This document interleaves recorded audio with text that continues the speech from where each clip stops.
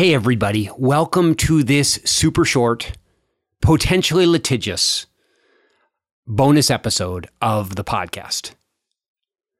I recently was practically helped by a blog post that was sent to me by a friend. It's a blog post by a psychologist I think is really smart. Her name is Esther Perel. She wrote a book called Mating in Captivity, which has 95% ideas that I think are brilliant and 5% of stuff that makes me go, let me think about that again. But what I do know is that this blog post that she actually posted like 3 months ago. So you would think, and it's a COVID-related podcast, so you would think it would be totally out of date. But when I found it, when it was sent to me, I found it incredibly relevant. And I thought about just sharing it in an email to those people on the podcast that read the emails when I send them.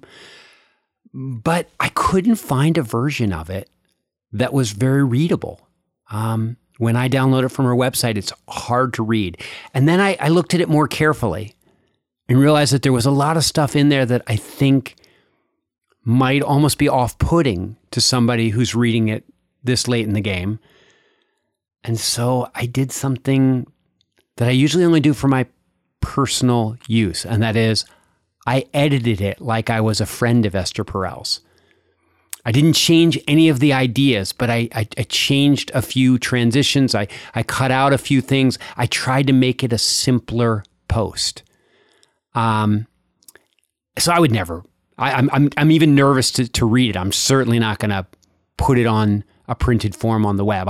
In fact, if you look at the show notes for this episode, I'll send you to the actual post on her website. And it was hard for me. Maybe it's just my browser or whatever. It was hard for me to read, but I'm going to read you my version. So we'll just we'll consider this like I'm purposely misreading the essay, because people read you stuff on the air all the time and they skip a word or miss a word. And so okay, so I'm planning to miss a few words, but I hope you find it helpful. It was really helpful to me. So without any further ado, and that was enough, more than enough ado, what is this feeling? Bart Campolo's unauthorized edit of an Esther Perel blog post. Social distancing. Flatten the curve. Shelter at home. 6 months ago, we had never even heard of these terms. Now they've become defining features of our lives. We've embraced this vocabulary as a means of understanding this surreal period we're living through. In our fight against COVID-19, this new lexicon helps us protect ourselves and survive. As far as I'm concerned, it's high time we expand that lexicon to include our mental health, and especially this strange new undercurrent of constant dread so many of us are feeling. We tend to just call it stress, but in fact, it's a multidimensional phenomenon. I think breaking it down into parts and giving those parts names is crucial to our health, safety, and sanity. We're not working from home. We're trying to adapt to an entirely new worldview while working, learning, teaching, partnering, parenting, and more on top of each other in the midst of a global crisis. We're not tired. We're burned out. We're not waiting for things to return to normal. We're obsessing about what normal will even look like after this. Speaking of which, here's a question. When is after this going to come?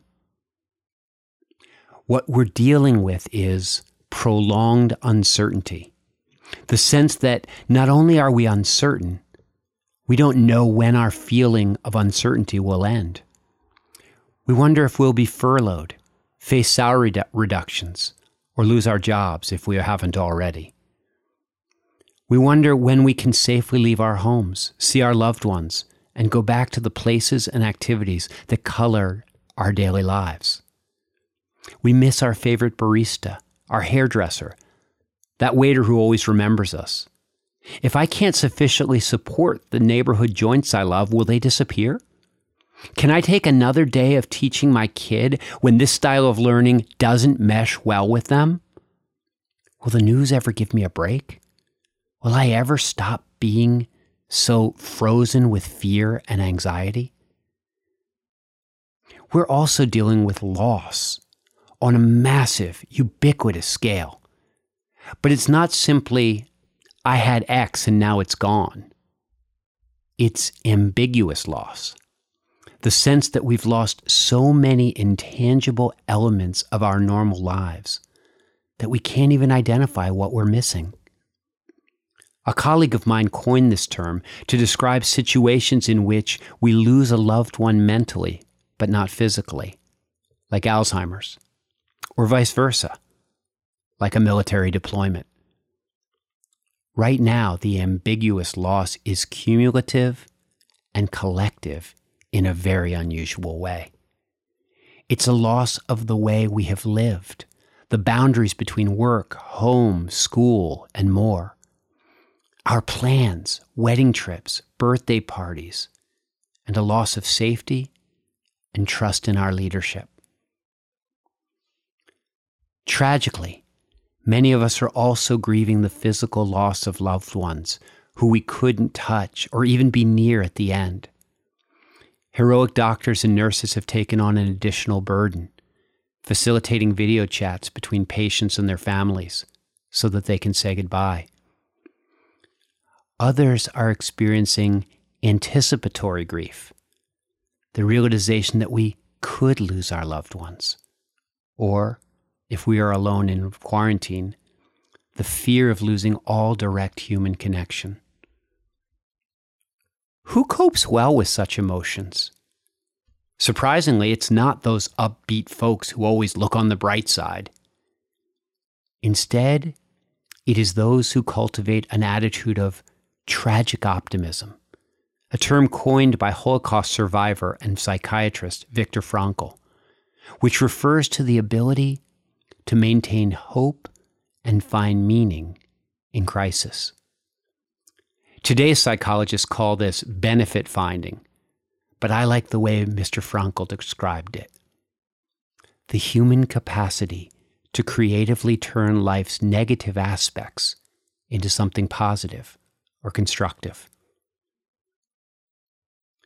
If we can learn to regulate our stress through tragic optimism, we have a chance to experience post-traumatic growth. And if we do that together, realizing that we are interdependent and in need of mutual support, we may even become collectively resilient.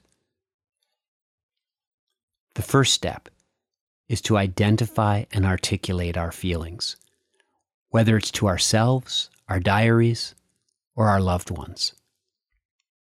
Don't just say, "I'm stressed." Try to put your feelings into more specific words.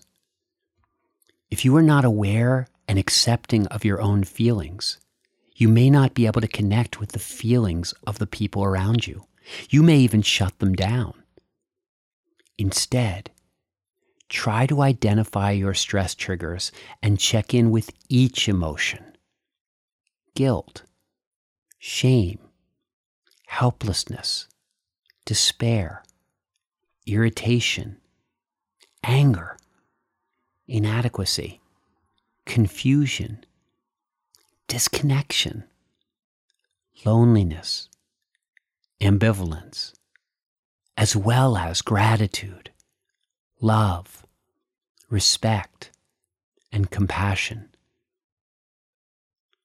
There are other steps to cultivating tragic optimism, of course, and other important ways we can take care of ourselves and one another in the midst of this unprecedented crisis. All of them become more possible, however, once we know better and can better name and express what we're feeling.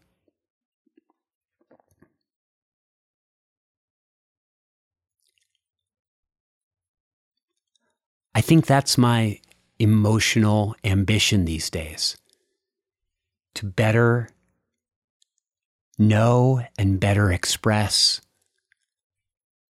what I'm feeling. And that's my encouragement to you. I think Esther Perel does a great job of articulating some of the uniquenesses of this moment, the unique feelings that it inspires. But more than that, saying, listen, she connects, she says, if you don't really parse out what you're feeling, if you just lump it into, I'm feeling shitty or I'm feeling stressed out, you may not be as available or accessible or as helpful to the people around you that need you to really understand and speak into their lives. So there's this connection between understanding yourself and understanding others. I guess it's kind of a golden rule kind of thing, that if we don't take care of ourselves, if we don't understand ourselves, if we aren't compassionate to ourselves, we may fail to be compassionate enough with other people and understanding enough with other people. So I hope you see why I thought it was worth ripping Esther Perel off. Trust me. She's like Sam Harris, all the really super successful podcasters that I am jealous of. I hope you see why I thought it was worthwhile to read that, and I hope it's helpful to you. And again, if you want to check out the actual essay, I think you'll see I did a pretty good job with it.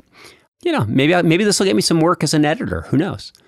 But it'll be on the show notes for this episode. It's a big thought that I think she condensed into a short essay. I hope it was helpful to you. And as always, I'm super glad that you're part of this community and part of this conversation. I'll see you next time on Humanize Me.